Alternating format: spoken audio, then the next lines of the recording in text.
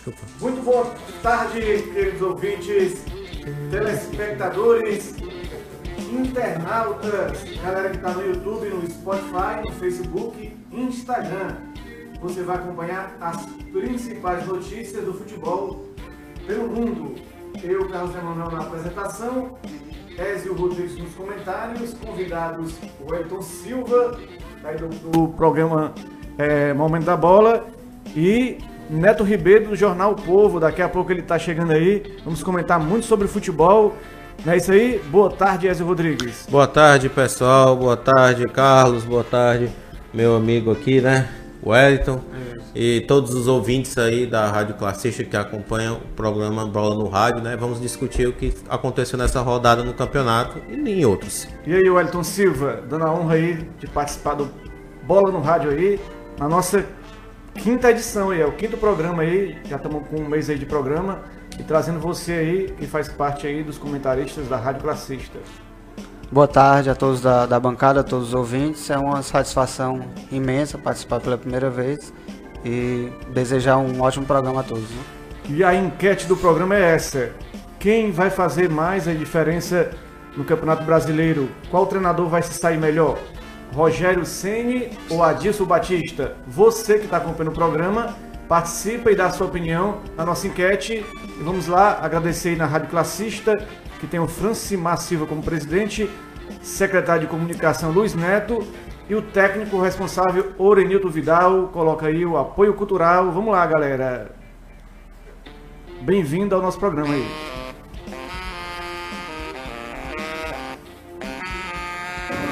Quer conhecer os melhores destinos do litoral cearense?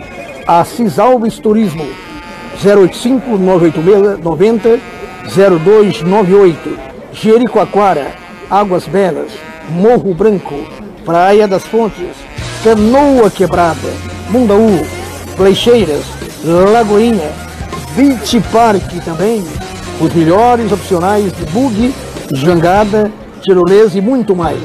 Assis Alves Turismo, 085-986-90-0298.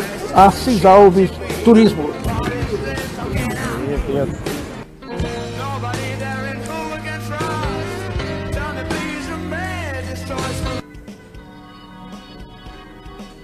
El Hernandes, vendas e serviços, tapetes personalizados, 85 DDD 9 86833513, Rua Barão do Rio Branco 1071, Sala 710, Centro.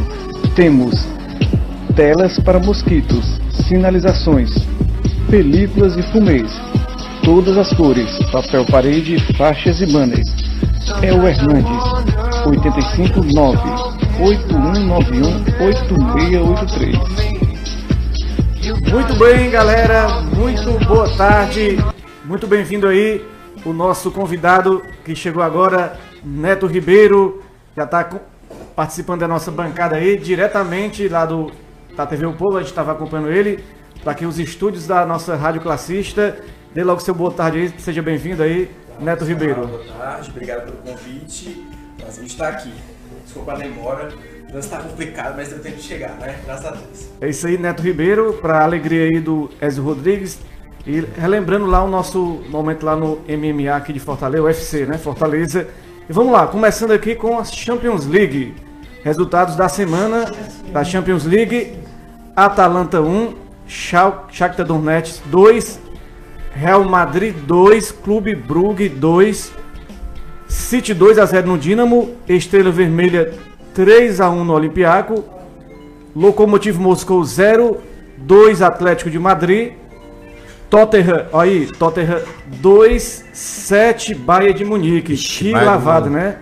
Juventus 3-0 no Bayer Leverkusen. Tivemos aí no caso o Galatasaray perdendo para o PSG de 1-0. Pravda, né? Um time lá da Sparta Praga. Perdeu de 2-0 para o Borussia. Racing empatou com o Napoli 0-0. Liverpool 4-3 ao Red Bull Salzburg, né? Aí, um time aí do Red Bull. Como o Bragantino tem essa parceria também, né? No caso, o Lille 1, Chelsea 2, Zenit 3-1 no Benfica, Valência perdeu de 3-0 para o Ajax. E o Barcelona venceu 2-1 o Inter. E o Red Bull Leipzig perdeu para o Lyon de 2-0. São os jogos dessa segunda rodada da Champions League dessa semana. Pedi aqui para o Wellington Silva dar uma parada dessa segunda rodada, o que é que ele chegou a acompanhar, o que é que ele viu dessa segunda rodada da Champions League. Algum destaque que você acha interessante dessa semana? O destaque foi o que eu acompanhei um pouco, foi a questão do Barcelona, né? Fiquei surpreendido a questão do Inter de Milão. Chegar lá, fez um grande primeiro tempo na casa do Barcelona, muito difícil jogar lá, e abriu o marcador, né? Mas o Barcelona teve calma, tranquilidade com seus principais jogadores, Messi, Suárez, Dembélé entrou muito bem, o Arthur brasileiro também está jogando muito bem, e quando tem jogadores diferenciados fica mais fácil, né? Conseguiram a virada. Neto Ribeiro, que está acompanhando o futebol aí pelo mundo, pelo Brasil, Ceará, Brasil, Libertadores, né? Pelo mundo. Eu creio que ele viu esse jogo aí, né? Pelo menos ouviu falar desse jogo, essa goleada do Bayern de Munique 7-2 no Tottenham. Tottenham, vice-campeão da Champions League, né? Para você, Neto Ribeiro, foi surpresa essa goleada aí? Você esperava? Surpreendeu sim, porque o Tottenham, na temporada passada, ele foi um dos melhores times da Inglaterra. E o Maurício Pochettino, que é o treinador do Tottenham, foi até cogitado para assumir o Real Madrid, quando o Zidane ainda não tinha a equipe. Só que eu estava vendo uma notícia esse ano e, surpreendentemente, tanto o Ole Gunnar Solskjaer, que é o treinador do Manchester United, quanto o Pochettino, que é do Tottenham, estão cogitados para ser demitidos, porque a temporada que os dois times fazem não é boa e o orçamento é um orçamento grande, né? Eles estão disputando a Champions League e eles entram na Champions League não para serem coadjuvantes. Vide a temporada passada, onde o Liverpool chegou-se campeão. E surpreendeu a goleada, porque os gols, a maioria dos gols da equipe do Bayern de Munique foi feito pelo Gnabry, que não é nem de longe um dos principais jogadores do time. Então, surpreendeu. O Tottenham, ele está fazendo uma temporada ruim, mas eu acredito que a equipe vai conseguir sim sair dessa situação ao ponto que ele possa alçar voos maiores, né? Esse Ezio Rodrigues também pediu para você comentar sobre esse jogo aí, que o Real Madrid sendo surpreendido pelo clube Brugge, um time da Bélgica. Mais de 100 anos esse clube já existe, mas foi lá na casa do Real Madrid e abriu 2-0. O Real Madrid acabou empatando aí, o Casemiro, né, conseguiu fazer um gol e conseguiu empatar 2-2 o jogo. Foi buscar. O que você acha da situação aí do Zidane à frente do Real Madrid? A saída do Cristiano Ronaldo fez falta, né? Temos o Hazard aí, mas ainda não conseguiu emplacar ainda a cara do novo Real Madrid, né, Ezio Rodrigues? Bem, com relação ao Real Madrid, eu até faço as palavras que o Neto falou, a relação eu acho que nesse momento o Real Madrid tem mais a cara do Pochettino do que a cara do Zidane, porque se você for ver o time do Real Madrid na época em que o Zidane comandou, ele era um time bem coordenado, que cada um sabia a sua função. Hoje o Real Madrid está uma verdadeira bagunça. Teve o Cristiano Ronaldo, não podemos botar que um jogador seja o fundamental de um time. E eu vejo muito o time, por exemplo, nessa partida contra o time da Bélgica, né, o Cluj, que não é a primeira vez que numa Champions League ele aprontou. Ele já aprontou uma vez com o time do Shakhtar, com a time da Inter também. Quer dizer, que não é um time que tá aí na Champions League só a passeio, não. Ele já aprontou uma das suas. E a gente pode até ressaltar também que a Champions League, alguns clubes estão lá pelo fato de terem uma cota dos seus países, né? Mas apesar de terem cota dos países, esses clubes de menor expressão, na verdade, eles precisam passar por uma fase pré-Liga dos Campeões. Ou seja, eles só se classificam caso eles passem em fase. Como já existe aqui a pré-Libertadores também, né? Que o pessoal chama de pré-Libertadores, eu até falei pré-Champions League, mas na verdade é a Champions League. Mas é uma fase que dá acesso à Champions League para uma fase de grupos. Mas já é Libertadores, já é Champions League, essa fase de prévia, né? Mandar um alô aí para Chica Duarte. Que chique, parabéns a vocês, direto de Iguatu. E o Cláudio Barra. ora, o Rogério Ceni, continuação do próprio trabalho. Falando aqui da continuação do trabalho do Rogério Ceni. Vamos passar aqui para Libertadores da América. Libertadores da América, que aconteceu uma rodada aí das semifinais. Começamos aí com a vitória do River Plate em cima do Boca Juniors, 2-0. Gol do Fernandes e Barré, né? Fez os gols. Muita reclamação do VAR, né, nessa partida. Borré, né? Muita reclamação do VAR nessa partida. Que teve, no caso aí, a marcação de um árbitro brasileiro, né? Árbitro brasileiro foi muito contestado nessa partida aí. No caso aí, o Ezio Rodrigues acompanhou um pouco essa partida. O que é que ele poderia falar desse lance aí, Ezio, que você viu? Rapaz, é aquele seguinte, eu posso até citar um exemplo que o VAR desse jogo aí, né? Com o próximo, aí depois eu vou citar você. No caso, o time do River Plate, ele jogou a partida, jogou. O time argentino, a gente sabe que é um clássico como o Boca e River, é disputado, é nos detalhes que eles decidem. E ali não tem bola perdida, não. Você mesmo já deve ter conferido jogos do Boca e do River. São jogos que ali, meu filho, o jogador ou ele dá o sangue ou ele, né, vai parar naquele lugar, né? E esse jogo, o time do River, ele jogou, aproveitou melhor a oportunidade do que o time do Boca. Infelizmente o River, podemos dizer que vai largar na frente, tá largando na frente. Mas isso não quer dizer que esse seja um jogo perdido. Até porque ele vai jogar dentro da Boboneira. Né? A La Boboneira é histórico. É igual o River. No Monumental de Nunes é o River. Lá a Boboneira o Boca é. Agora é o seguinte. 2-0 não classifica ninguém.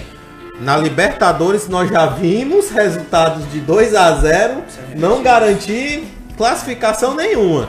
E na La Bombonera, se o Boca Juniors fizer o primeiro gol, aí você vai entender como é que o alçapão lá funciona em prol da equipe. Agora o River Plate é um pouco favorito, apesar dessa rivalidade, já foi campeão, atual campeão, né? Já vai campeão em cima propriamente do Boca, né? Que o jogo foi realizado lá no Santiago Bernabéu, o estádio do Real Madrid, na Espanha.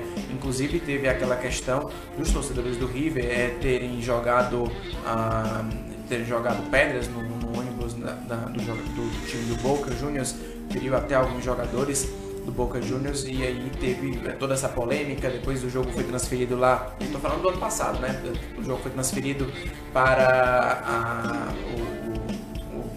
o Monumental de Nunes, que é o nome do estádio do River Plate. E aí ficou na expectativa de ter o jogo, não acabou não tendo, e para até mesmo ter uma questão de segurança, pelo menos isso que é o que a Convidado fala, mas que a gente sabe que na verdade foi uma questão financeira mesmo que levou o jogo lá para a Espanha. Até porque não tem nada a ver, né, gente? Você leva um jogo de campeonato sul-americano e aí para a Europa, para um time, para um estádio que não tem nenhum tipo de tradição sul-americana.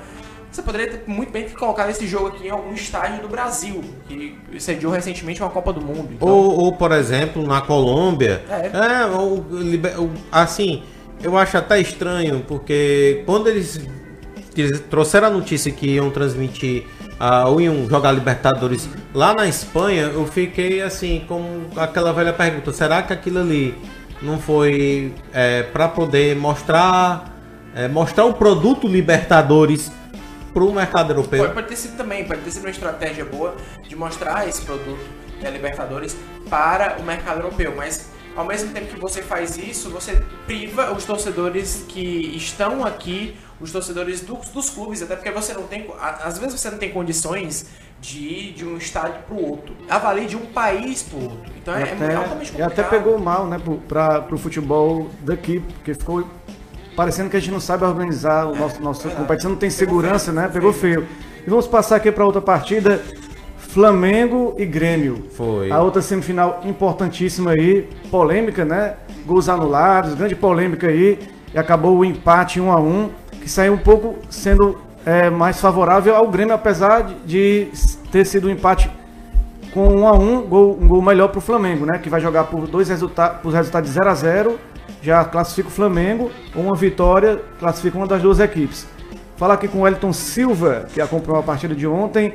O que é que ele destaca dessa partida? Ele estava aqui nos bastidores conversando com o Ezio, aquela polêmica daquele impedimento, né? Fala um pouco dessa partida, Wellington Silva. Não, acho que o Flamengo, no primeiro tempo, dominou realmente as ações. Se for para tirar um time desses dois merecedor da vitória, teria que ser o Flamengo, né? Porque realmente mostrou uma organização tática muito boa e tem as suas principais peças ativas ali na frente, o Ribeiro, Bruno Henrique, Gabigol, apesar de não ter feito gol ontem, mas é um jogador que se destaca muito pela sua força física, velocidade técnica, e realmente acuou o Grêmio, coisa que time nenhum consegue fazer na casa deles, né? O Flamengo foi muito feliz com isso. Segundo tempo o Grêmio voltou com outra postura, até o Renato Gaúcho falou que o Flamengo perdeu a oportunidade no primeiro tempo de garantir a sua classificação, porque ele dominou realmente, o Renato reconheceu, dominou totalmente o jogo. Se for para colocar numa final, eu coloco como River e Flamengo essa final aí, são os dois melhores times que eu vejo. Neto Ribeiro, perguntar a você, porque você vê o Grêmio é um tricampeão da Libertadores, tem toda uma história, né? O Flamengo, apesar de ter o título de campeão em 81, né? É um time que tem a maior torcida, talvez uma das maiores torcidas do mundo, né? O Flamengo. Mas se você for comparar a história, o Grêmio sai na frente. Mas no elenco atual, o Flamengo está se destacando porque é um elenco milionário, com jogadores vindo da Europa, com salários milionários, o técnico Jorge Jesus à frente desse elenco, né? É um time mais badalado, né? E por isso mais favorito. O Renato Gaúcho está se usando do direito dele de falar. Então ele está jogando muito para a torcida, dizendo que o Flamengo é favorito, que o Grêmio nos últimos 3 anos é o melhor time. O que é que você acha do papel do Renato Gaúcho nesse momento em que ele está tentando reverter uma situação que é um pouco complicada, apesar dele ter um elenco qualificado, né? O Renato está na melhor fase da carreira dele. O Renato ele tem esse processo no Grêmio bem consolidado, talvez seja sim o melhor treinador brasileiro em atividade no Brasil, até mesmo melhor do que o Tite. As escolhas dele são mais relevantes. Agora, no futebol brasileiro existem 2 treinadores que são mais vistosos, né? Além do Renato Gaúcho, que é o Jorge Jesus e o Jorge Sampaoli, que são os 2 Jorges, né? Que estão aqui comandando o Santos e o Flamengo. A questão do Renato agora, lá no Rio Grande do Sul, é muito clara. Aliás, lá no Rio de Janeiro, é muito clara. Hoje o Grêmio não está numa condição parecida com que o Boca Juniors está. Isso a gente pode concordar, porque o Grêmio saiu empatado no jogo. Então você tem a possibilidade de reverter esse resultado com facilidade muito grande, que é diferente do jogo contra o Boca Juniors, que você já entra dentro de campo com a derrota. Então você precisa correr atrás do resultado. O time do Renato tem qualidade, tem treinamento. Se você for comparar os trabalhos dos dois, é quase o dobro da quantidade de tempo, ou então triplo, por assim dizer, quantidade de tempo que o Renato está no Grêmio, enquanto o Jorge Jesus está lá no Flamengo. O Gabigol é um atleta extremamente qualificado. Eu acho até, vou fazer uma crítica aqui ao VAR, que todo mundo está fazendo crítica. Então, é importante a gente falar uma coisa sobre o VAR. O VAR ele não pode ser um exercício de fé. A gente não pode ter exercício de fé no VAR. Então, você só pode anular o gol quando você tiver certeza. É por isso que o protocolo fala que a alteração na marcação de campo, ela só pode ser feita quando tiver com um erro claro e evidente de que houve um erro. Eu não sei se isso aconteceu no impedimento do Gabigol. Não sei se colocar até os meninos aqui na roda também, para saber realmente, porque naquele lance existe uma linha. A gente vê aquela linha, que é a linha azul, depois da linha azul fica o gramado todo preto. Esse aí foi o lance do empurrão, né? Que valeria, não é normal, valeria, né? Valeria o gol se não tivesse. Pois é, então acho muito complicado essa questão do VAR, porque a gente está utilizando o VAR de uma forma totalmente errada. O Rafael Claus, na partida contra o River Plate, cara, demorou 5 minutos para conseguir resolver a situação toda. Pô, tá aqui, o Carlos Emanuel tá aqui comigo no VAR. O Carlos Emanuel é meu assistente de vídeo e eu sou o árbitro de campo. Só, Neto, não começa a partida porque tem uma dúvida aqui, um possível pênalti. Então, vem aqui. Aí eu vou lá na cabine, ele já revisa comigo e eu vejo. Porque tem 2 análises. A primeira análise é a seguinte, que a análise do assistente de vídeo. Aí tem a análise do assistente do assistente de vídeo. Ou seja, são 2 análises feitas para depois chegar no juiz. É complicado. Já era para ter feito ido direto, né? Os 3 conversarem ao mesmo tempo e decidirem a situação. Isso pode ser um problema. Você sabe que o VAR é um instrumento que está sendo implementado agora, né? E que às vezes as pessoas, né? As pessoas que não conferem, não veem direito as regras do VAR, ficam nisso. Agora, com relação ao que você falou, né? Essa partida, eu acho que essa parte, se eu fosse, até eu falei para agora com o Carlos, né? Que ia falar a respeito do lance. No jogo do Boca e do River, naquele lance que foi marcado o pênalti, né? Eu não vi pênalti ali. Eu não vi. Não, assim, no lance de pênalti lá, o jogador do Boca um jogador durante a partida calçou o jogador do River e foi expulso pelo árbitro brasileiro. Acho que o Wellington conferiu essa partida e viu, né? Depois. Foi. E no jogo agora do Flamengo, ocasionou a mesma situação e o árbitro deu só o cartão amarelo. Então acho que em algum momento ficou devendo um pouco o árbitro, né? Tirando os impedimentos que na minha concepção foram bem marcados, esse foi um lance que ficou um pouco aquém, que poderia até ser de certo modo decisivo, né? A gente também teve um lance também no jogo, que foi aquele momento que o Felipe Luiz se machucou e o lance seguiu e resultou no cruzamento do Cebolinha, que foi o gol do PP, né? Então, da entrega, né? Faltou não faltou fair play nesse momento, né? Eu acho que a grande pergunta é essa. Alguns dizem que quem deveria agir era o árbitro, né? O time não tem... O time tá querendo um empate, tá buscando um resultado, claro, de repente... jogando em casa, perdendo, não tem como. Não tem como não. Até eu falei pro Wellington, acho que se pro Flamengo não ter tido aquele resultado, era muito melhor ele ter feito a falta para poder o juiz apitar e chamar um atendimento. Que naturalmente é o que o time deve fazer. Eu acho que nesse ponto aí, o gol que o Flamengo tomou foi um gol inocente, um gol besta, um gol que poderia ter sido evitado. Mas esse assunto aí é um assunto realmente que vai render muito. A gente tem ainda dia 23, a segunda partida, que vai ser decisiva. Dia 22, um dia antes, tem o Boca recebendo o River. Agora, nós vamos falar muito sobre isso. Fala aí, Wellington. Do VAR aqui, que os meninos estavam falando, né? Parece que tem uma diferença de tecnologia dos que VAR que é usado aqui, a tecnologia, e o que é usado lá na Europa. Na Inglaterra, acho que a média é 1 minuto e meio, 2 minutos. Que a tecnologia é muito mais avançada, questão de linha, tem um gráfico muito bem feito. E o do nosso, como é menos recurso, por isso que tem essa dificuldade. Mas o padrão é o mesmo. É o mesmo, né? Mas não é a mesma tecnologia. Não, assim, o padrão é o mesmo, ele vem um padrão da FIFA. Então, para que o VAR seja implantado, a entidade de futebol, vamos pegar aqui a Conmebol, ela tem que manter esse padrão. Ela tem que atender às regras da FIFA, até mesmo para que seja padronizada a forma. Eu acho que agora o problema... Não, a empresa não é a mesma. A gente não pode querer que a empresa seja a mesma. Não, é por isso que eu estou falando. Lá é mais rápido porque... Na Premier League é diferente da que tem na Bundesliga, que é diferente que tem na Liga. Então, eu acho que é só a questão do alinhamento de visão. Acho que é a questão de interpretação, porque por ser uma coisa nova, né? Lá o pessoal tem que entender a questão de interpretação. Eu acho que é mais questão de material humano e não de recurso. Porque se você colocar o mesmo material humano que tem aqui no Campeonato Brasileiro, aqui na Sul-Americana, jogando lá pra Inglaterra, a gente vai ter um problema. Cara, o árbitro ontem da partida entre Grêmio e Flamengo foi o árbitro da final de Copa do Mundo. Então um árbitro muito experiente, né? Experientíssimo, o Neto Pitana. Então, ele tem a qualidade. A qualidade está lá. Eu acho que agora é desburocratizar um processo. Você precisa desburocratizar porque você tem um assistente de vídeo. Gente, Copa do Mundo de 2006, um chute do Frank Lampard entrou a bola no gol da Alemanha e não foi marcado. Esse tipo de lance tem que se resolver com quantos minutos? 2, 3 segundos. Se botar um chip na bola, é um recurso que poderia ser validado. O chip, por conta que podia mudar o peso da bola, eles colocam várias câmeras lá que fotografam em tempo real se a bola entrou ou não. Vamos dar continuidade aqui ao programa, mandar um abraço para Lucineide Alves. Boa tarde, galera, tá completa, muito bom, meninos, parabéns. E assim, esse é um assunto muito que vai render muito, vai gerar muita discussão.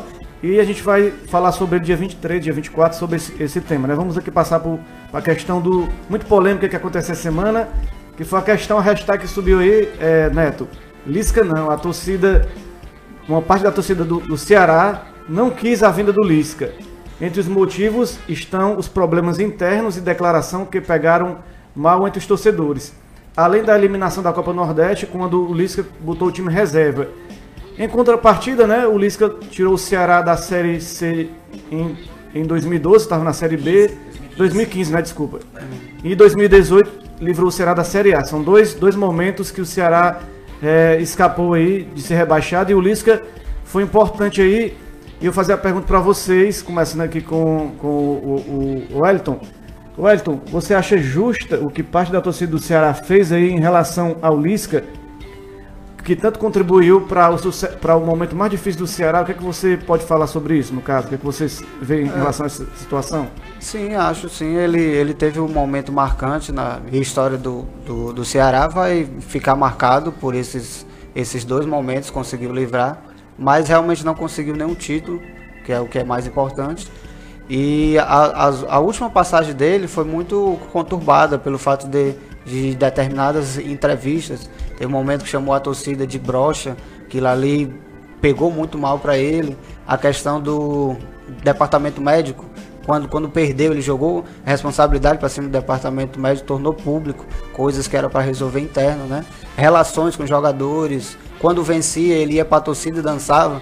Quando perdia, ele não assumia a responsabilidade. São atitudes que ficou marcado, e a torcida do Ceará está corretíssima. Não era para trazer mesmo. Você não acha que as atitudes do Lisca seriam o próprio temperamento do treinador, que é assim, e você acha que realmente ele errou em algum momento, que realmente fez que parte da torcida, não foi toda a torcida, né, mas foi parte da torcida, mas a torcida que grande maioria, a torcida decisiva, que é aqueles que estão organizados, né, que acabaram barrando essa vinda do Lisca para cá, essa terceira vinda do Lisca.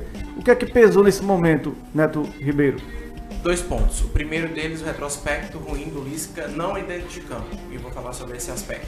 Retrospecto ruim com pessoas internas. E aí a gente tem até uma matéria do Afonso Ribeiro, que é um grande jornalista que nós temos aqui no Brasil, que já trabalhou inclusive no Jornal Povo, se não me engano, já esteve aqui também no nosso estado. Ele falou sobre o bastidor do Lisca, que ele citou o Lisca como uma pessoa de temperamento forte.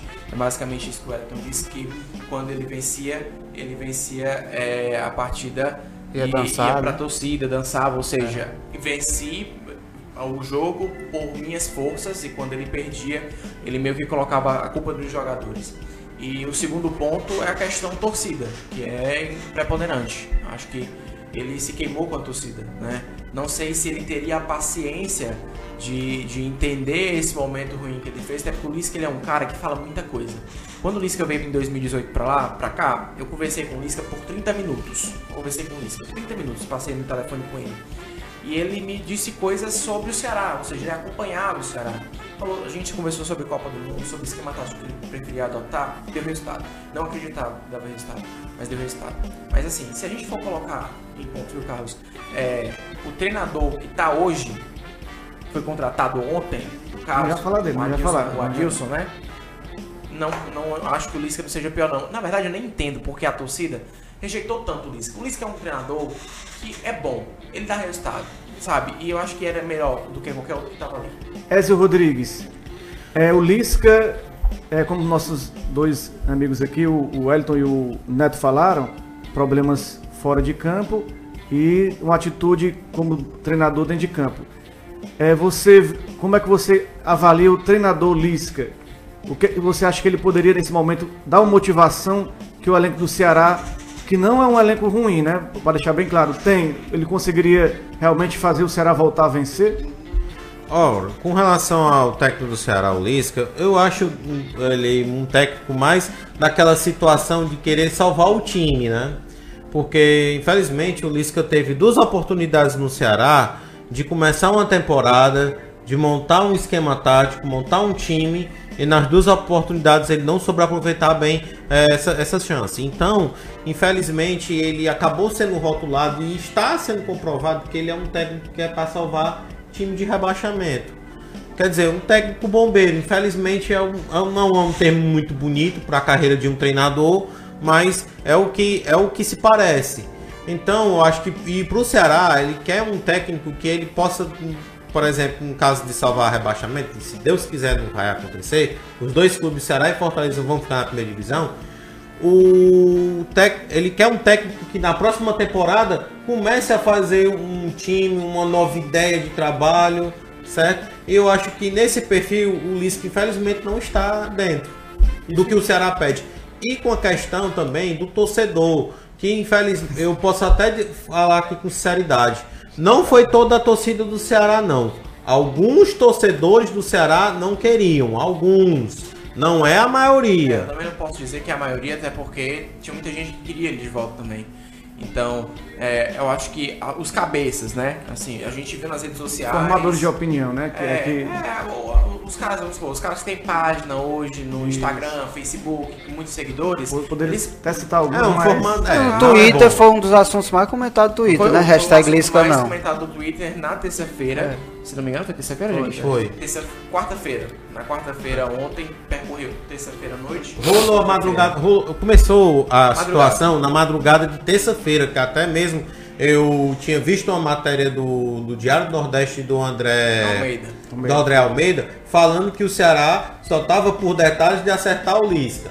Aí houve a reviravolta. Aí pegou e houve a reviravolta. E não só foi ele não, foi o Lisca, foi o Jair Ventura uma hora, outra hora o pessoal ficava dizendo que era o... Tinha Milton Cruz, tinha Thiago Largue, tinha Barbieri, tinha... que mais, gente? Não, eu li uma reportagem que na quarta-feira o Ceará entrou em contato com a Agel Fux do CSA e o presidente do CSA ficou muito chateado com isso. O presidente do CSA, ele mandou um áudio no grupo, isso aí é informação exclusiva, a gente pegou mal. Num grupo onde tem só pessoas ligadas aos clubes, ou seja, aquele velho grupão do WhatsApp, o grupão onde tem os presidentes dos clubes representantes, e ele descascou o Robson de Castro nesse grupo. Então foi algo bem pesado. Mas aí eu até entendo a questão do presidente do CSA, mas ele bota no contrato que o cara pode sair se ele receber uma proposta melhor, né? Ele devia ter pensado em como fazer um contrato. Coloca a multa, né? Aí depois renovou até o próximo ano. Vamos emendar aqui já com o noticiário do Ceará, né? O Thiago Carleto foi embora, né? Depois de 12 jogos, fez apenas 2 gols. Parece que o Anderson Moreira não gostava muito dele, né? Alguns torcedores aí, né? No caso, a gente já falou sobre esse assunto, que foram falar aí do Lisca, né? Teve a apresentação nessa semana do William Pop, né? Que chegou agora, vamos ouvir ele falando agora. Ele veio do Figueirense, que tá numa situação meio complicada lá na zona de rebaixamento, né? Vamos ouvir eu jogo mais pelas beiradas do campo, né? Principalmente do lado esquerdo, mas também jogo no lado direito. Já joguei de 9, né? Mas não é a minha principal posição, mas eu já fiz muitas vezes, principalmente lá fora. Esse ano também acabei fazendo alguns jogos, mas a minha principal posição é pelas beiradas. E se o professor Anderson precisar de mim, já estou à disposição, já vinha jogando. Fiquei suspenso do último jogo do clube, mas já vinha jogando os 90 minutos, então estou preparado. Quando terminou o William, prazer, Ibernon, no primeiro turno do Campeonato desejar Brasileiro, pra você tudo de bom. O Ceará estava ali entre a 10ª defesa, né, mais ou menos, entre as 10 melhores defesas. Já o ataque também não estava muito bem, estava também no meio da tabela entre o 10º ataque. O Ceará tem o Thiago Galhardo ali como artilheiro, né, com 9 gols, se eu não me engano, 8, 9 gols. E é um jogador que não é o jogador referência ele no ataque do Ceará. Aí o Ceará trouxe agora esse jogador William Pop. Ele seria um jogador que você acha, Neto Ribeiro? Passa um pouco do currículo dele, né? Um pouco. E você acha que ele seria esse jogador que poderia resolver a situação do Ceará? William Pop, jogador que veio do Figueirense. Figueirense é a equipe que a gente até ouviu nas últimas semanas noticiários que falavam sobre a possível saída do Figueirense da competição Série B por conta de pagamentos atrasados e também foi uma verdadeira pilantragem o que o antigo presidente do Figueirense fez. Não é verdade que ele era presidente do Figueirense, ele era presidente da empresa que geria o Figueirense. A empresa rescindiu o contrato com o clube de Santa Catarina e depois ele disse que não queria mais participar. Ou seja, é como se você tivesse uma empresa, a empresa estivesse com mau faturamento e a empresa pegasse e cortasse você. Mas, vou sair Abriu da empresa. Falência. Eu vou fazer o seguinte, vou tirar você dessa competição também enquanto eu tô aqui. Então ele dá essa canetada, depois o pessoal disse que não era. Enfim, é contextualizado de quem é o Figueirense no brasileiro da Série B. William Pop, melhor jogador do Figueirense, não tenho o que dizer. É um jogador que pode atuar tanto pelos lados do campo, mas também já fez funções de centroavante. Não acho que ele venha para jogar na vaga do Felipe Cardoso e do Bergson, infelizmente para a torcida do Ceará, que padece de um atacante que consiga fazer gols. Vídeo o Arthur, que estava no ano passado, até porque até o Wellington, o pessoal fala que até o Wellington conseguia fazer gols, né? Porque na época, no ano passado, o Wellington tinha problemas porque a bola não chegava até ele, mas quando chegava ele conseguia fazer gols. Então o William Pop pode ser sim essa esperança de gols representada aí pela torcida do Ceará dentro do elenco. E mandar um abraço pro Pedro Eduardo. Lisca, muito boçal, brigava com o jogador, é um incompetente, 2 vezes está na medida. Manda o Lisca para... Deixa pra lá. Gente. Alan dos Santos, beleza, mandando beleza. E já pegando essa fala aí do Neto Ribeiro, da vinda do Povo, a gente também tem a vinda de um novo treinador, né? O Ceará fechou com Adilson Batista, 51 anos, treinou Atlético Paranaense, Cruzeiro, Internacional, Atlético Mineiro, Grêmio e Palmeiras. Como jogador, não sei se vocês são dessa época, eu peguei ele como jogador, campeão da Libertadores em 1995, com o Felipão, treinador, jogou com o Jardel, acho que o Jardel já vai visitá-lo lá. O Jardel gosta de visitar pessoas que ele conhece. Visitou Jorge Jesus e outras pessoas que ele tem amizade, né? E foi campeão também mundial de clubes pelo Corinthians. No caso, como treinador, só ganhou o Campeonato Mineiro 2008-2009 pelo Cruzeiro, o Campeonato Potiguar e o Campeonato aí catarinense pelo próprio Figueirense, se eu não me engano. Então, ele tem aí o Ezio Rodrigues vai trazer agora pra gente a lista de rebaixamentos que o treinador que o Ceará contratou tem, né, Ezio? Rapaz, a lista de rebaixamento é grande. No caso, eu vou falar para vocês que o técnico Adilson Batista, ele é o maior técnico em número de rebaixamentos na Série A. Sendo que depois eu vou falar aqui para vocês alguns que eu acho que até que é injustiça, né? No caso, ele foi rebaixado em 2004 com o Grêmio, em 2011 pelo Atlético Paranaense, em 2012 pelo Atlético Goianiense, também foi em 2012, em 2013 foi o Vasco, em 2015 Joinville e 2018 que foi o último trabalho do Adilson Batista no América Mineiro. Agora vale ressaltar, diretamente, na minha opinião, ele só foi responsável em 2 rebaixamentos, que foi o rebaixamento do América em 2018, que ele comandou a equipe durante 19 jogos, e do time do Joinville em 2015, que ele comandou a equipe em 10 jogos. Que em 10 jogos eu acho que dá para ele fazer alguma coisa. Agora, Vasco 7, Atlético Paranaense 6, Grêmio 8, Atlético Goianiense 2 jogos. Então eu acho que esses outros rebaixamentos aí, ele não pode carimbar, chegar pro cara e carimbar. Você botou o time na 2ª divisão. Pronto. O Wellington Silva, aí, com esse repertório aí que o Ezio Rodrigues trouxe, é que você pode avaliar aí a situação do Ceará com esse novo treinador aí? Já tá queimado ou ainda é cedo pra falar? Eu acho que já dá pra ele pedir música no Fantástico, né? Foram 6, né? 6. Não, mas realmente, realmente, a primeira, quando você contrata técnico, você tem que olhar o currículo, né? O currículo dele não é bem visto tanto. Só teve uma passagem boa pelo Cruzeiro mesmo. Foram 2 títulos regionais, né? E outra pelo Atlético Goianiense, se eu não me engano, que é o time que ele torce. Mas é um deck que não vejo como a cara do Ceará. A cara do Ceará eu vejo um time que é pra frente, que a torcida gosta, que empurre. O estilo dele é mais de 3 volantes. Ele costuma jogar muito no 4-5-1. E isso não agrada a torcida do Ceará. Eu acho que eu torço para que o Ceará permaneça, que não seja a 7ª queda dele, mas que ele pelo menos coloque a cara do Ceará em prática. O Adilson teve trabalhos bons, e inclusive no América ele teve um começo muito bom. Em 9 pontos disputados ele ganhou 5. Então, né? 9? Não. Acho que foi isso mesmo. 9 pontos disputados ele ganhou 5. Foi uma vitória e 2 empates, 5 pontos. E o problema disso tudo é a forma com que ele está assumindo o Ceará. Ele assumiu o Ceará numa condição semelhante à que ele assumiu o América Mineiro no ano passado. Aliás, 2018, foi isso? Ano passado. Como foi essa condição? Anderson Moreira treinava o América Mineiro. Ricardo Dubski era o gestor de futebol.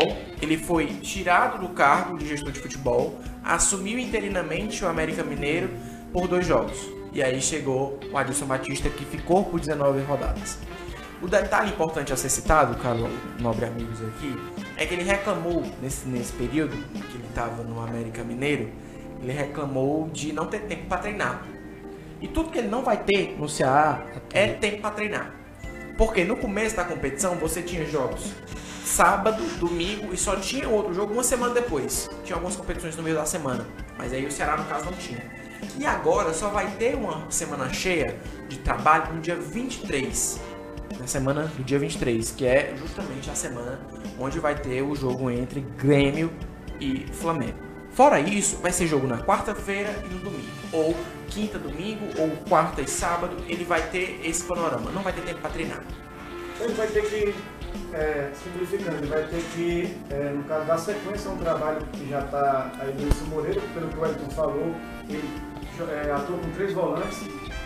Não muda muito o estilo em relação a Wilson Moreira. Agora eu fico me perguntando onde é que fica o William Potter, onde é que ele se encaixa nesse sistema de jogo do Alisson Batista, né? A gente vai ter que esperar um pouco para ver, né? Pelos lados. Né? O Pop, né? Pop é pelos lados. E aí ele tem a opção ou de manter esse esquema que o Felipe está falando. Confesso que eu não observo muito o trabalho do Adilson, no caso, não acompanho muito não. Mas eu espero que ele faça um bom trabalho sim. O William Pop joga pelos lados. Vamos ver quem ele vai colocar lá do lado, né? Porque, vamos supor, se o William Pop joga na direita, quem vai colocar na esquerda e vice-versa. Porque os pontas do Ceará estão mal. Né? O Lima não tá bem, o Leandro Carvalho não tá bem, o próprio Wesley não tá bem, Felipe Bachola não tá bem, até porque não são jogadores de ponta. E aí também tem o Matheus Gonçalves, o Sayadinho, que também não está bem. Então... Eu ainda prezava pela permanência do Henderson, né? Apesar dos resultados difíceis, o time vinha jogando bem, só não estava colocando a bola para a rede. E você demite um treinador que está 8 partidas bem, sem ganhar. Não estava ganhando. E você vê os jogadores, o Galhardo mesmo falando, abraça a causa dele. Ele tinha apoio das gostavam dele, entendeu? Não tinha dificuldade. Ele tinha apoio do Thiago Agora não foi o Henderson que perdeu o gol que o Matheus Gonçalves perdeu. Mas né? agora assim, vocês falam a questão de perder gols e tudo, mas de certa forma o Henderson também foi um pouco responsável disso, porque até uma pessoa me falou, que tipo de técnico, Ezio, você acha que o Ceará deveria ter? Eu disse para ele, um técnico que trabalhe muito, que o Ceará precisa muito disso, a questão de trabalho, um técnico que não passe a mão na cabeça do jogador, porque eu acho, na minha opinião, que o Henderson passou muito a mão na cabeça nos jogadores. E jogador de futebol, quando o técnico abraça como se fosse um pai, ele faz o que quer. O exemplo muito disso, desse sentimento, foi o que o Mano Menezes deixou no Cruzeiro pro Ceni assumir. Tu viu o Thiago Neves bateu o pé, e não só foi ele, foi outros jogadores. O Ceni poderia ter tido um trabalho bom no Cruzeiro e acabou saindo. É a mesma coisa que eu boto pro Ceará. O Ceará, o Edson passou a mão muito na cabeça dos jogadores e não botou a questão de responsabilidade, a questão de cobrança. Isso aí, o nosso telespectador, ouvinte, né, internauta, Ayrton Passos, não vejo Adilson como bom treinador, a opinião aí do nosso torcedor aí, que está acompanhando a gente. Eu queria passar, a gente continuar nesse bate-papo, já falando sobre o Fortaleza, né? A gente falou, o Ezio falou, o Rogério Ceni, ele veio pro Fortaleza, de repente, né, o sábado ele estava de férias, aí a gente foi saber os bastidores dessa negociação, teve o dedo aí do senador Eduardo Girão, ex-presidente do Fortaleza, que na imprensa estava garantido que o Marcelo Paes tinha acertado com o Rogério Ceni, mas na verdade tinha uns detalhes faltando. E esse detalhe foi lá, o Girão convenceu segundo eu soube, o nosso jornalista aqui também, lá do Povo, Neto Ribeiro vai confirmar, o Rogério Ceni veio aí com a interferência do senador, foi decisivo para ele vir para cá, né, Neto? A expectativa do Rogério, depois que ele saiu do Cruzeiro, era continuar um trabalho de aprimoramento, ou seja, de estudo. Ele não queria assumir nenhuma equipe até o fim do ano. E aí chegou a ligação do Marcelo Paes, ele mesmo disse isso na coletiva, de que não poderia recusar um convite do Fortaleza, um convite do Marcelo Paes, cujo presidente abriu as portas para o Rogério Ceni em 2016 ainda, né? Porque ele abriu as portas em dezembro de 2016, foi? 2017, isso, 2017, dezembro de 2017, para que o treinador Rogério Ceni pudesse comandar o Fortaleza. Girão teve participação direta da forma financeira, não sei detalhes sobre aumento salarial, isso não foi divulgado, mas eu imagino que o processo que o Fortaleza vive hoje é totalmente diferente do processo que o Ceará vive, porque o Ceará demitiu um treinador que começou a competição com o Ceará depois de ter sido consolidado a demissão do Lisca, e hoje o Fortaleza traz o treinador que montou o time. Então o Rogério Ceni montou o time para ele, por ele e por ele, né? Então ele que montou todo o elenco do Fortaleza, tanto que na primeira partida dele contra o Botafogo ele já colocou o esquema que ele sempre gostou, 4-2-4.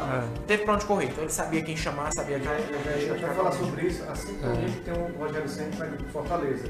Ele chega, já muda todo o astral, já muda todo aquele clima, né? E quem falou um pouco sobre isso foi o volante, o Jackson, que fez o gol, mas acabou sendo dado para o jogador do time do Botafogo, né? Boa noite. É um jogo, a gente sabia que seria um jogo difícil, um confronto direto pra gente. E foi uma vitória no momento certo. Não foi de qualquer jeito, a gente teve paciência de rodar a bola para um lado e para o outro para poder achar o espaço. E fomos contemplados aí com gol e conseguimos segurar até o final. É uma vitória importantíssima para a sequência do campeonato. Tá aí o volante atacante Jackson, né? Não, Zagueiro Jackson. Rapaz, tá confundindo com o Jackson que jogou esporte, foi? O Jackson que veio do Bahia. Do Bahia, né? Então o Jackson aí acabou fazendo o gol que foi dado para o jogador do Botafogo. Ezio Rodrigues, aí a volta do Rogério Ceni e já a vitória. Quer dizer, muda já o ânimo no Fortaleza, já tira um pouquinho ali da zona de rebaixamentos, abre 7 pontos, né, de vantagem e já dá uma tranquilidade pro time do Fortaleza. Rapaz, cara, Fortaleza e Rogério Ceni é uma sintonia só, um sabe o passo do outro. O Fortaleza em si era um time montado de acordo com os ideais do Rogério. Quando o Zé assumiu, tentaram mudar, nada deu certo. Trouxeram o Rogério de volta, o Rogério disse o que queria. Fortaleza, como sempre, pronto para atender o Rogério. E quem ganha com isso foi os dois lados. Que primeiro, o Fortaleza ganhou 1 milhão do Cruzeiro, porque por ter liberado, em menos de 2 meses o homem está de volta.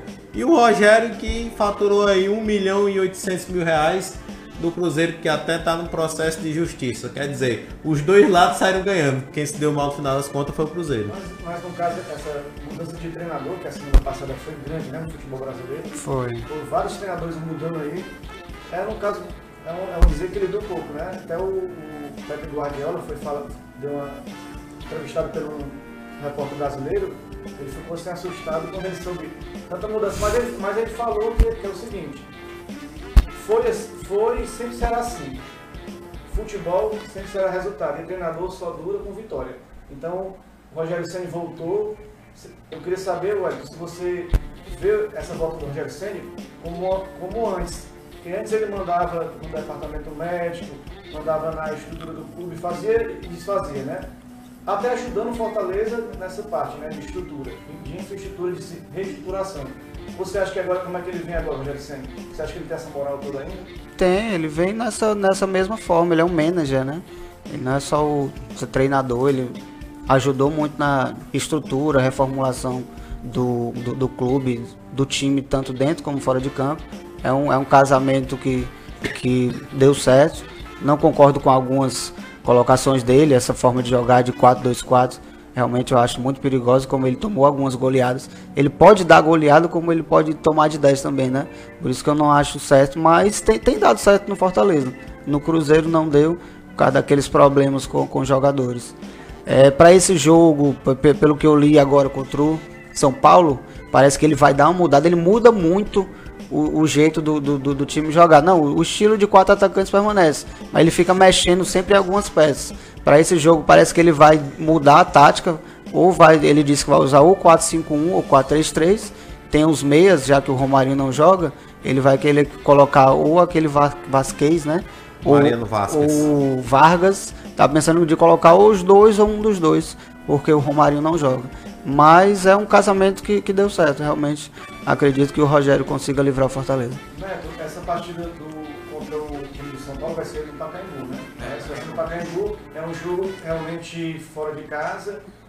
homenagem para ele, vai ter, parece, né? Com certeza. Teve aquele jogo contra o Ceará também, a gente teve o Daniel Alves, né? Toda aquela festa, e agora é a vez do Fortaleza de enfrentar aí uma equipe forte, né? Que caiu um pouco, tá em sétimo, né? O time do São Paulo. E assumiu o Diniz, né? Assumiu agora a equipe do São Paulo e vai ter essa chance de jogar em casa vindo da sua torcida. Quem é o favorito aí nessa partida? Fortaleza. Fortaleza favorito. O Fernando Diniz, apesar de estar jogando com o São Paulo dentro de casa, ele tem um estilo de jogo diferente e ele precisa de adaptação. Ele tem menos de 2 semanas no clube. É engraçado que a estreia do Rogério Ceni como treinador, comandando o São Paulo em 2017, foi feita em um jogo contra o Audax, cujo treinador era o Fernando Diniz. Então, é a estreia do Rogério contra o São Paulo, dentro de São Paulo, contra o Fernando Diniz. Tem semelhanças aí.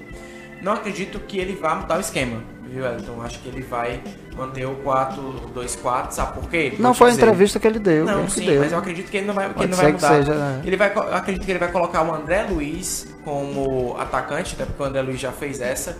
Ele permanece com o esquema 4-2-4. Ele já tinha até dito também que o Matheus Vargas pode ser que ele entre como um jogador como Juninho e Felipe. Por quê? Porque ele elogiou a forma de marcação do Matheus Vargas. Mas também acho que ele pode fazer essa variação.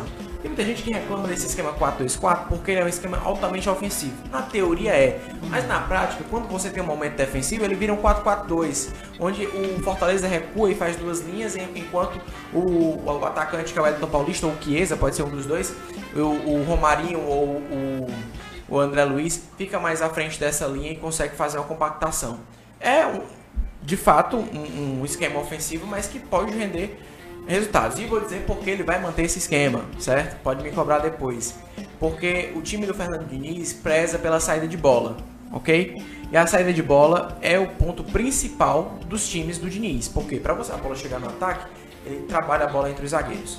Bruno Alves e Robert Arboleda são 2 jogadores extremamente rápidos, 2 zagueiros extremamente rápidos, porém não são bons na posse de bola. Saída de bola é horrível. Então ele vai pressionar lá na frente. E é o que mais o Diniz preserva, né? Saída de bola. E o Rogério também. Isso, pois é. Então vai ser... Que tá sem o Felipe Alves. Essas ideias, né? O Fernando Diniz, ele gosta de pressionar a saída de bola do adversário e perdeu a bola, ele tá com a posse de bola, recuperar rápido. Então o que é que o Fortaleza tem que fazer? Primeiro marcar a saída de bola do São Paulo, abafar o São Paulo lá dentro. E aí com o esquema com 4 atacantes fica mais fácil. Não sei nem se ele vai colocar o Oswaldo como primeiro tempo, né? Um homem de saída. E segundo ponto, tirar a bola da zona de pressão. E isso o Fortaleza tem qualidade, porque o meio campo do Fortaleza, que é composto por 2 jogadores, Juninho e Felipe, são 2 jogadores que têm qualidade para sair com a bola e eles podem tirar essa bola da zona de pressão e evitar que os jogadores de São Paulo recuperem. A gente está com a mesa de qualificado, Ezio, Rodrigues, Silva e Neto Ribeiro aqui, os comentaristas aqui dando um show. A gente passou aqui no programa de hoje sobre Champions League, Libertadores, sobre a questão do Lisca, Ceará e Fortaleza. Vamos dar aqui uma moralzinha também com o nosso futebol cearense, né? Série C, futebol cearense, só para a gente falar aqui um pouquinho dos grupos da Série C, do Campeonato Cearense, né? Primeiro aqui teve uma investida, vamos primeiro Fares Lopes, né? Fares Lopes, a última rodada da Fares Lopes, que vai acontecer dia 5. Caucaí e Ferroviário, Guarani de Sobral e Pacajus, Floresta e Horizonte, Ceará e Atlético. O Caucaí está classificado, né? Os outros times aí que brigam pela classificação, né? O menino vai me corrigir, né? Se eu estiver errado. Ferroviário em segundo enfrenta o Calcaia, que já está classificado. O Pacajus em sétimo pega o Guarani de Sobral. O Floresta em sexto se bate com o Horizonte. E o Ceará, eliminado, recebe o Atlético em terceiro. A pergunta para vocês aqui, eu vou mostrar a tabela de classificação. Ceará e Fortaleza foram com o time sub-23, foram só para fazer cena o Rinaldo. E o sub-43, né? O Rinaldo fez o jogo número 199 pelo Fortaleza, estão pensando em levar ele para aquela Taça dos Campeões, para ele fazer o número 200, né? Vendo a tabela aqui de classificação, perguntando para vocês aqui, pro Ezio, pro Wellington, para vocês, quem é que está aqui favorito para entrar aqui? Tirando o Calcaia já está classificado, para entrar nessa vaga aqui. Vamos resumir quem já está... No caso, são quantas vagas? São 4 vagas, né? Primeiramente o Calcaia, que é um... Já está classificado. Não, tô dizendo... dá para ver. Desculpa. Dá para ver primeiramente. É do segundo ao 7. Não, é porque, né, não, desculpa pessoal, não, eu confiro algumas partidas da Faliza Lopes, eu não fiquei da tabela. Ninguém olha, ninguém. Dos times aqui, qual Primeiramente o Calcaia. Primeiramente o Calcaia. Só o Calcaia classificado. Bem, assim, vou dizer logo os times que não vão entrar, certo? Que é mais fácil pra mim. O Pacajus não entra, o Ceará e o Fortaleza já estão eliminados, né? Pronto. Pacajus, o resto eu digo classificado. Mas pra mim eu só quero ressaltar uma coisa desses times aqui. É bom a galera prestar atenção no time do Guarani de Sobral. Porque o Guarani de Sobral, eu acho que o Neto deve estar sabendo que quem é um técnico lá foi o mesmo técnico que levou o Barbalha para a Copa do Brasil, que levou conscientemente o time do Calcaia para a Série A, que é o técnico eu não faço Washington Luiz, não? O Washington Luiz. O Washington Luiz ele treinou Ferroviário também, né? Um treinador bom. Eu gosto do Washington Luiz. Mas quem acompanha não. Só um giro aqui da mesa, o Wellington Silva. Continuar. Primeiramente o Calcaia, como ele é. Isso aí. Não, o Calcaia é óbvio, né? Manteve essa base aí, subiu da Série B para a Série A, manteve o mesmo nível. Ferroviário acredito que consiga, Atlético também. E na quarta eu aposto o Floresta. Floresta tem uma estrutura muito boa, deu alguns vacilos, mas acredito que classifiquem. O Neto Ribeiro disse que não está acompanhando, mas ele pode... mas aí dá meu pitaco também, né? O Calcaia já tá, então acho que... Primeiramente o Calcaia. O Atlético, ele também acho que vai ficar. Eu acho que a questão maior vai ser essa quarta vaga aí, que disputam 3 times, né? Que é o Horizonte, o Guarani e o Floresta. Então eu vou de Guarani de Sobral, só pra não... pra não ser igual. Né? Direito a falar aqui. Nosso amigo aqui não me disse direito como então já acabou ferrando um comentarista aqui. Se quis jogar na merda, eu jogo você também, hein? Vamos dar continuidade aqui a série, agora vamos para a Série C. Primeiramente o Calcaia, Série C cearense. Olha os times aí, Ezio Rodrigues. Grupo A, Pacatuba, Verdes Mares e Arsenal. E Grupo B, Nova Russa, Itapuã e Tianguá. Na verdade, só para registrar mesmo, né? Ninguém nem sabe, está acompanhando muito. Quer que você pode falar alguma coisa desses times aqui? Conhece algum time? Rapaz, eu conheço só o Itapipoca, que está sendo comandado pelo Dema. Que foi o ídolo do Ceará e que foi ídolo ele também. Parou de jogar, era para ele estar jogando ainda. Né? O homem jogou até o quê? Até uns 43 anos. 50, não foi? Uma pena que o Itapipoca, quando eu comecei a acompanhar o futebol, o Itapipoca figurava na parte de cima do Campeonato Cearense e era um time que disputava ferrenhamente com o Ceará e Fortaleza. Tinha elencos que obviamente não tinham o mesmo investimento, mas que davam trabalho para a Ceará e Fortaleza. Quem não se lembra do Estênio, né? Estênio. E quem não se lembra quando tinha primeiro, segundo, terceiro turno, o Itapipoca foi campeão no primeiro turno uma vez.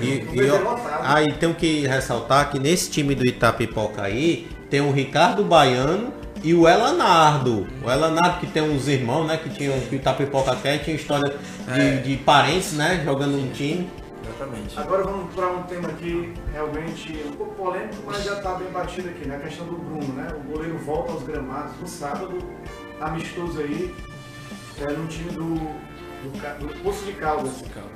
Ele conhecido aí, aconteceu aquele crime com a Elisa Sambude, né? Mas ele está no semiaberto e foi liberado para jogar, tem 34 anos. E aí, para vocês, a pergunta que eu deixo, nascimento com o Neto Ribeiro, o jogador merece o perdão, eu não digo perdão como pessoa, mas o perdão dentro de campo. Não, eu acredito que toda pessoa que está no sistema penitenciário, ela tem que voltar, e se porventura voltar, caso a sua pena dê abertura para isso, voltar à sociedade, ela tem que ser ressocializada. Então, dentro dos presídios, existem projetos onde essas pessoas elas acabam trabalhando por conta própria. Então, elas recebem curso de carpinteiro, pedreiro, marceneiro, então, cabeleireiro, até mesmo para que elas possam entrar dentro de um processo social mais inclusivo. O caso do Bruno é porque ele ganhou muita repercussão e até mesmo a forma, né, de onda que ele fez com a Elisa Samúdio.